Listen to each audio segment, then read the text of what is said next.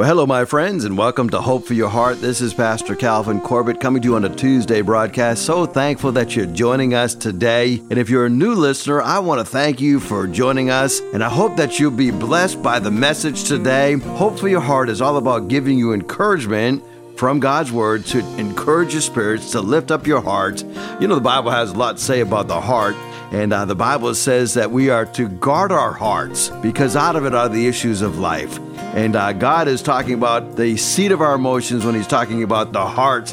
And so I want to encourage you today as we look at this very important subject. I'm talking to you today, and this is the second part of the message on 4 traps of being lost. 4 traps of being lost. And we're looking at that very popular and famous prodigal son story found in Luke chapter 15. It's a fascinating parable that Jesus gave, and it's an amazing story because it's actually a trilogy of parables that Jesus gives us in Luke chapter 15. And in this particular chapter, Jesus talks about a lost sheep.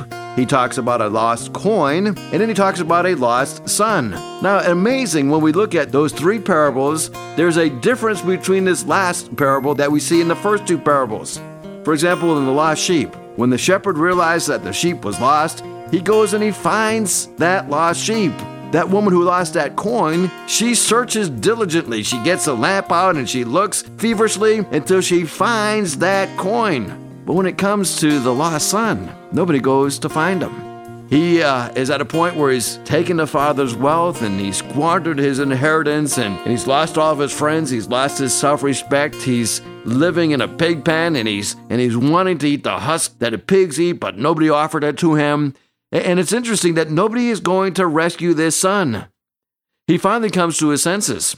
And he says, you know, a lot of my father's servants have it better than I do. And I'm going to go to my dad. I'm going to have his confession. And I'm going to say, would you take me back, not as a son, but maybe as a servant, as a hired hand? Maybe I could stay in the room of the garage, or maybe I could stay out in the barn. And I'll work my way back into the good graces of my dad. Well, the father sees the son coming off a great distance, and he goes and he meets his son, and he welcomes his son home, and he does something very unexpected. He throws a party for the prodigal son.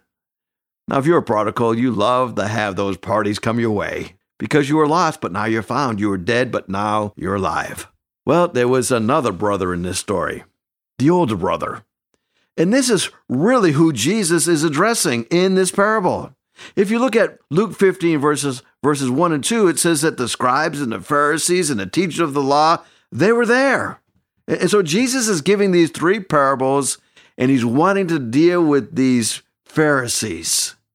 You know, the Pharisees were the religious people. Now, the Pharisees were that older brother. You know, there are 4 traps of being lost. So today I want to look at this story through the eyes of the older brother. Now, imagine if you're trapped and you don't know how to get out of something. What in the world do you do when you're trapped? Now, so many times we try harder, and that may get us more into a trap. There's only one way to get out of a trap, spiritually speaking, and that is to totally surrender to Christ. We discover that this older brother was trapped 4 ways. Number 1, he was trapped in the trap of comparison. He looked at his life and compared it to the life of his younger brother. And he said, well, look what I've done. I'm much better than him. Look what he's done. And then he got in this comparison trap with what he was receiving in comparison to what the younger brother was receiving. And he says, look it, all these years I have slaved away for you, Dad, and you've never done anything for me. But this son of yours, when he comes home, this son that squandered your property, right, brought shame to the family name, this son of yours, spending time with prostitutes, you have this party for him. You kill the fatted calf. We talked about the fact that all of us battle with comparing ourselves with one another. It is actually a term that is coined and is called comparisonitis. This emotional sickness that we cannot stop through intellectual willpower. It is one of these things that we can only stop by going through a process of acknowledging the fact that God has given me so much, and I can't enjoy what God has given me if I am comparing myself to others. I must repent for wanting to steal that glory for myself, and I must seek God's forgiveness for believing the lie that God is holding out on me. And then I must celebrate in the fact that God loves me unconditionally. Well, that's the first trap, the comparison trap. Secondly, we looked at the anger trap. It says in Luke 15:28 that the older brother became angry. In other words, he gave into the anger that was right below the surface. Kind of like those who give in to road rage. James 1:19 reminds us, brothers and sisters, that every one of us should be quick to listen, slow to speak, and slow to become angry. Well, why should we be slow to become angry?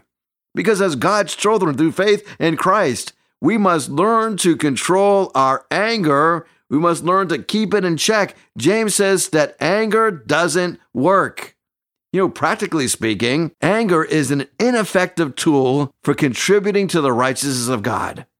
Letting your anger fly may be a great tool for getting your own way on a temporary basis. The world tells us that your anger can be used to manipulate, to intimidate those who are around us. Anger gives us that feeling that we are in control of other people in our lives.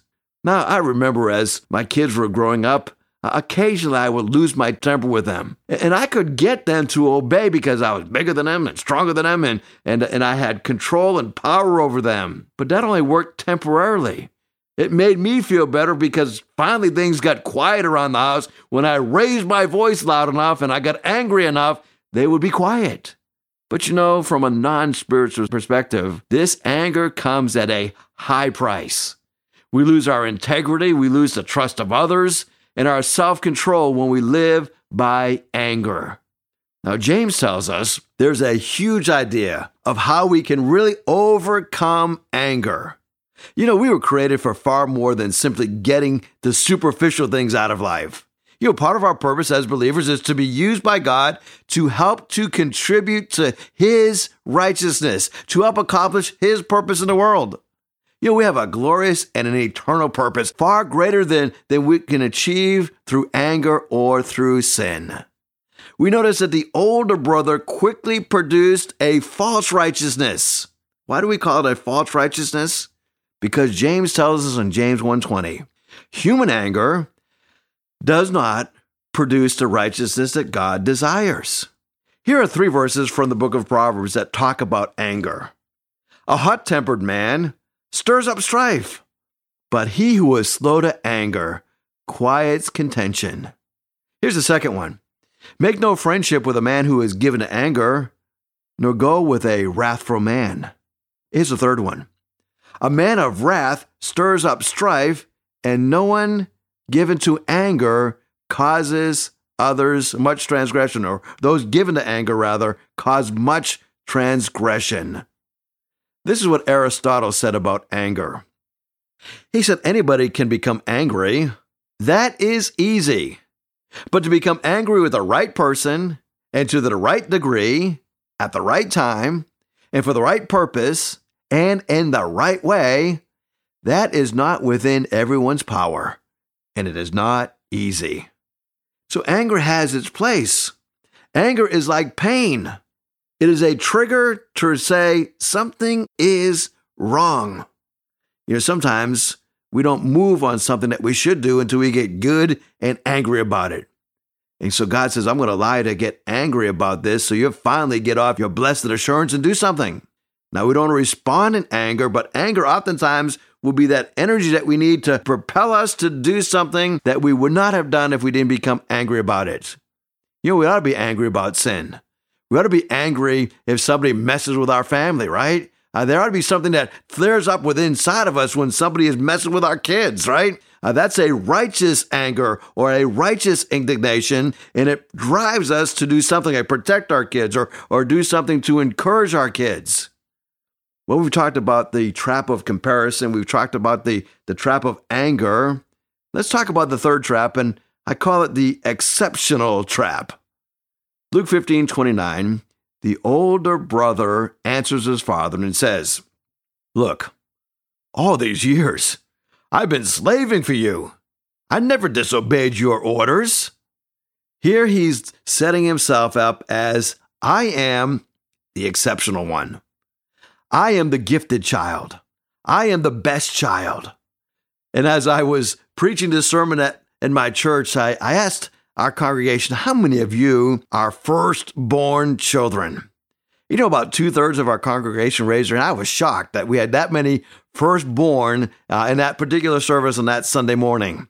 You know, generally the firstborn one is the one that's more responsible, is the one that has to take care of the younger siblings. And I think about when our kids were born. Our first son was Tyler, and I remember, you know, back in the day, you had to boil the bottles and you had to boil the nipples that went on the bottles, and my wife was, I mean, she was very much involved in making sure that everything was purified and there were no germs. And if I dropped something, oh, you got to put that back in there. You got to reboil that bottle. You dropped it on the floor. And so that's the first kid. And then the second kid comes along, and you're a little less cautious with the second kid. You don't boil them for a whole 3 minutes. Say, well, they were in there about 30 seconds. That's good enough. And then by the time the third or fourth child comes along, that nipple falls off the floor. You lick it off and stick it back on the bottle and stick it in the kid's mouth, and you keep on going. And so that's what happens, right? So here we have this older son.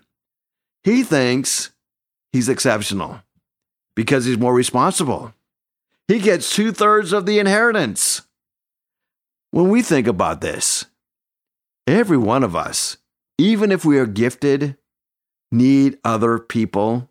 We all need others to help us succeed. Did you know that the world is not run by straight A students? The average person who's a CEO or a leader within a business is the C student. Why the C student? Because the C student has figured out how to get along with people.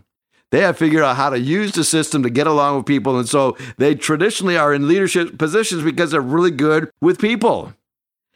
There's a book written by Malcolm Gladwell, and it tells the story of a guy by the name of Christopher Langdon. Now, you may have never heard of this person. It's kind of a shame that you never had, because this guy is still alive today, and he has a staggering IQ of 195. Now, for perspective, Einstein's IQ was 150. Well, Langdon, when he was in high school, could ace any foreign language test by simply skimming through a textbook. He'd sit down 2 or 3 minutes before an exam and just flip through a few pages, and he would get a perfect score on any foreign language test. As a matter of fact, when he took his SAT, he actually fell asleep at one point when he was taking the test. They woke him up and said, you got to finish taking the test. And he finished taking the test, and he aced it. He aced the SATs, even though he fell asleep taking them. But there's one thing that he failed on. He failed to use his exceptional gifts, and he ended up working at a horse farm in rural Missouri. According to this book, Langdon never had a community to help him capitalize on his gifts. He summarizes the story of Christopher Langdon by saying in one sentence, Langdon had to make his way alone, and no one, not rock stars, not professional athletes, not software billionaires, not even geniuses, ever makes it alone. The older son was trying to make it alone. He was separated from the house of the Father, refused to go in because he felt he was too good to go in. Now listen, if you get hung up on being exceptional, you will find yourself exceptionally lonely. You know, many years ago, the headline news told the story of baby Jessica. And if you're old enough to be alive in 1987, you may remember the story of baby Jessica, who was rescued from a well shaft in Midland, Texas. She was out as an 18-month-old baby walking around, and there was this well that had been covered over, and apparently whatever they used to cover over the shaft of this well had rotted out, and she stepped on this thing, and she fell down 22 feet into the shaft of a well. For 54 hours, we watched as they attempted to rescue her. Well, finally, Jessica McClure was rescued. She was rescued by a man who was 37 years old. Now, the reason they picked Robert O'Donnell to go down there and rescue little baby Jessica is because he was the skinniest guy on site. He was the only guy who could fit down that shaft to reach down to grab her and pull her back up. But you know, ever since that Jessica deal, his life really fell apart. Wherever he'd go, his brother Ricky would say that he kept talking about that incident, kept bragging about what he did. He couldn't stop talking about the exceptional job he did in rescuing Jessica. We know today Jessica has grown and she's married. She has a couple of kids. She still lives in Midland, Texas. She's a teacher of special ed in the school down there in Midland. She's doing very well. But unfortunately, 8 years after rescuing Jessica, Mr. O'Donnell decided to take his life. You see, he looked at his life and he felt like nobody appreciated his exceptional abilities. Whenever we see ourselves as pretty good, we misunderstood the gravity of sin and the desperate need that we all have for grace. We place ourselves above others. We become their judges and we give them the power to disappoint us. A physicist friend uses this analogy. He says each of us is like a light bulb. One shines at 50 watts of holiness. Another may only shine at 25 watts. Maybe the most stellar Christians, they can shine at 200 watts. But these comparisons become trite and very insignificant in the presence of the sun. In the face of God, our different levels of piety are puny and meaningless. It makes no sense to compare ourselves with one another because we all are much more alike than we are different. You see, that older brother was convinced that he was the gifted one, the anointed one, the high achiever in his family.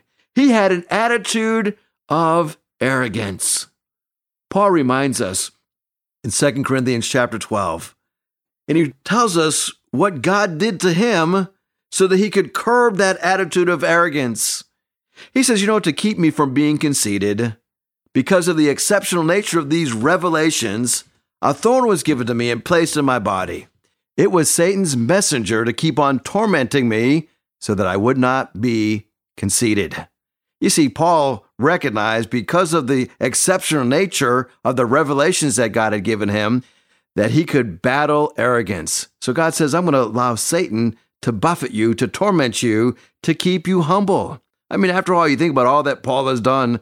He wrote 12 or 13 books in the New Testament, started a bunch of churches, and even to this day is considered the best Christian that ever lived outside of Jesus himself. And so he could have that arrogance about him.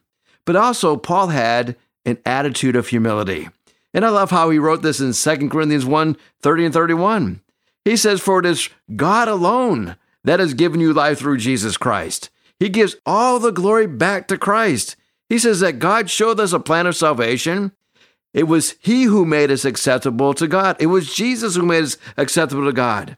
He made us pure and He made us holy. He gave Himself to purchase our salvation. I don't know about you, but that just blows my mind. Jesus made it possible for us to be considered pure and holy, as the Scripture says. If anyone is going to boast, let him boast only on what the Lord has done. Oh, my friends, if you are battling this attitude of exceptionalism, thinking you're better than everybody else, I want to remind you that the very breath in your nostrils was given to you by God. That heart that beats within your chest is a gift that is given to you by God. Your salvation is a gift that is given to you by God. We must walk in humility because of the tremendous gift that God has given us. We are jars of clay, and living within us is the Spirit of God. Well, maybe today you're listening to the broadcast and says, I really don't battle this comparison trap or the anger trap, or I really don't think I'm that exceptional. I'm just your average Joe Schmo. Maybe this last trap is what you battle. I call it the avoidance trap. Going back to that older brother, it says that he refused to go in, so his father went out and pleaded with him. Avoidance in our lives is often the sign of conflict. In Proverbs 29:22, it says that an angry person stirs up conflict, and a hot-tempered person commits many sins. And when we go down that trap of anger and we become hot-tempered and then we stir things up, oftentimes we will avoid those people that we had conflict with. Avoidance is often a sign of conflict. Inside, conflict can't stay for very long. It eventually comes out. It's like a pressure cooker. It can only handle so much pressure, and then the lid's going to blow off. Avoidance is also a sign of conviction. We avoid things because we don't want to be convicted. I've got a dear friend, Greg. I love Greg. He is an awesome guy. For almost 20 years, Greg stopped coming to church. And the reason he started coming to church is because he felt like he was not worthy. And then we would come to church, he felt under conviction. And finally, he decided to come on back. He repented of his avoidance. He repented of his sin. And today he is running our Celebrate Recovery ministry. There are 5 types of avoidance. See if you can identify any of these in your life. Number 1 is what I would call situational avoidance. That is physical absence. In other words, I'm not going to go to that person because somebody else isn't there. And that's exactly what the older brother was doing. I'm not going to that party because that son of yours is in there. I'm not going to go to church because there's a bunch of hypocrites in there. I'm not going to your group because I don't like a particular person in that group. So we physically are absent. We are avoiding a place where somebody else is. The second type of avoidance is called cognitive avoidance. This is a mental absence. In other words, I'm not going to think about it. We would call it denial. Things like, there's no problem here. I don't want to think about it. So if I don't think about it, it can't be a problem. The third type of avoidance is what I would call the protective avoidance, which is an emotional type of avoidance, usually driven by fear. This is the type of person that has a smile on their face, but they're filled with fear.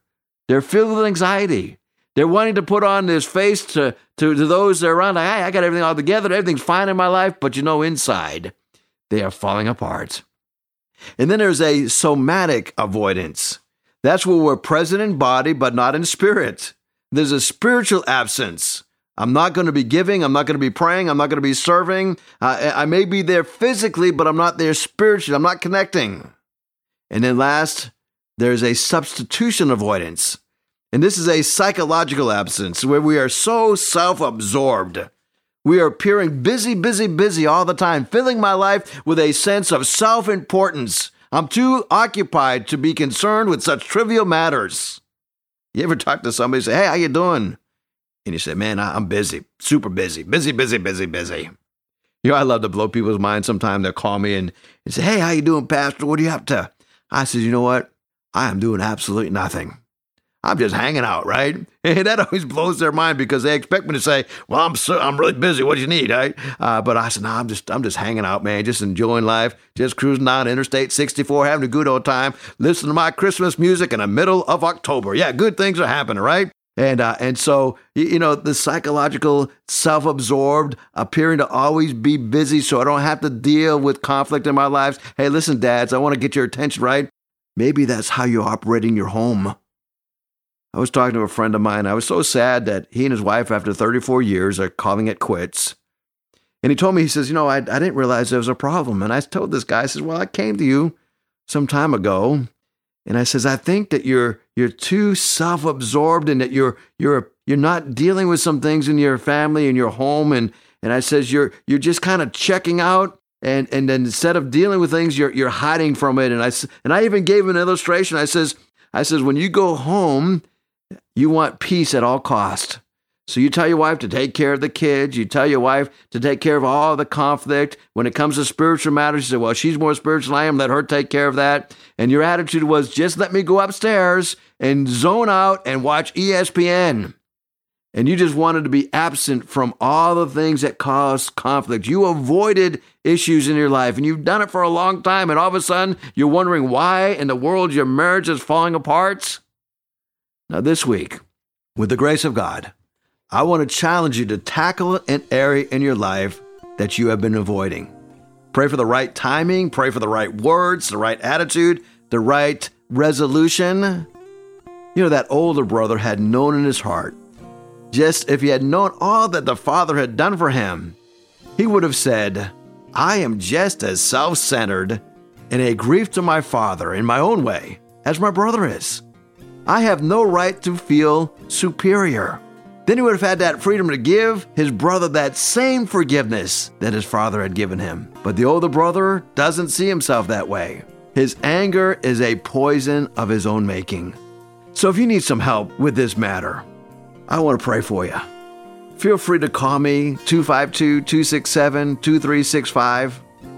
John Calvin said this: "Love is the beginning of religion. He who would obey God must first love Him." You see, that older brother couldn't obey his father because he despised his father.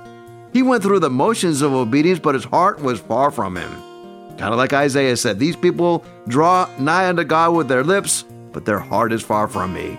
Today, if you want to come on back home, let's pray and give me a call, 252-267-2365. Hickory Ridge Community Church is located at 3220 South Battlefield Boulevard, Chesapeake, Virginia. Sunday service times are at 9 a.m. and 11 a.m. We'd love for you to join us.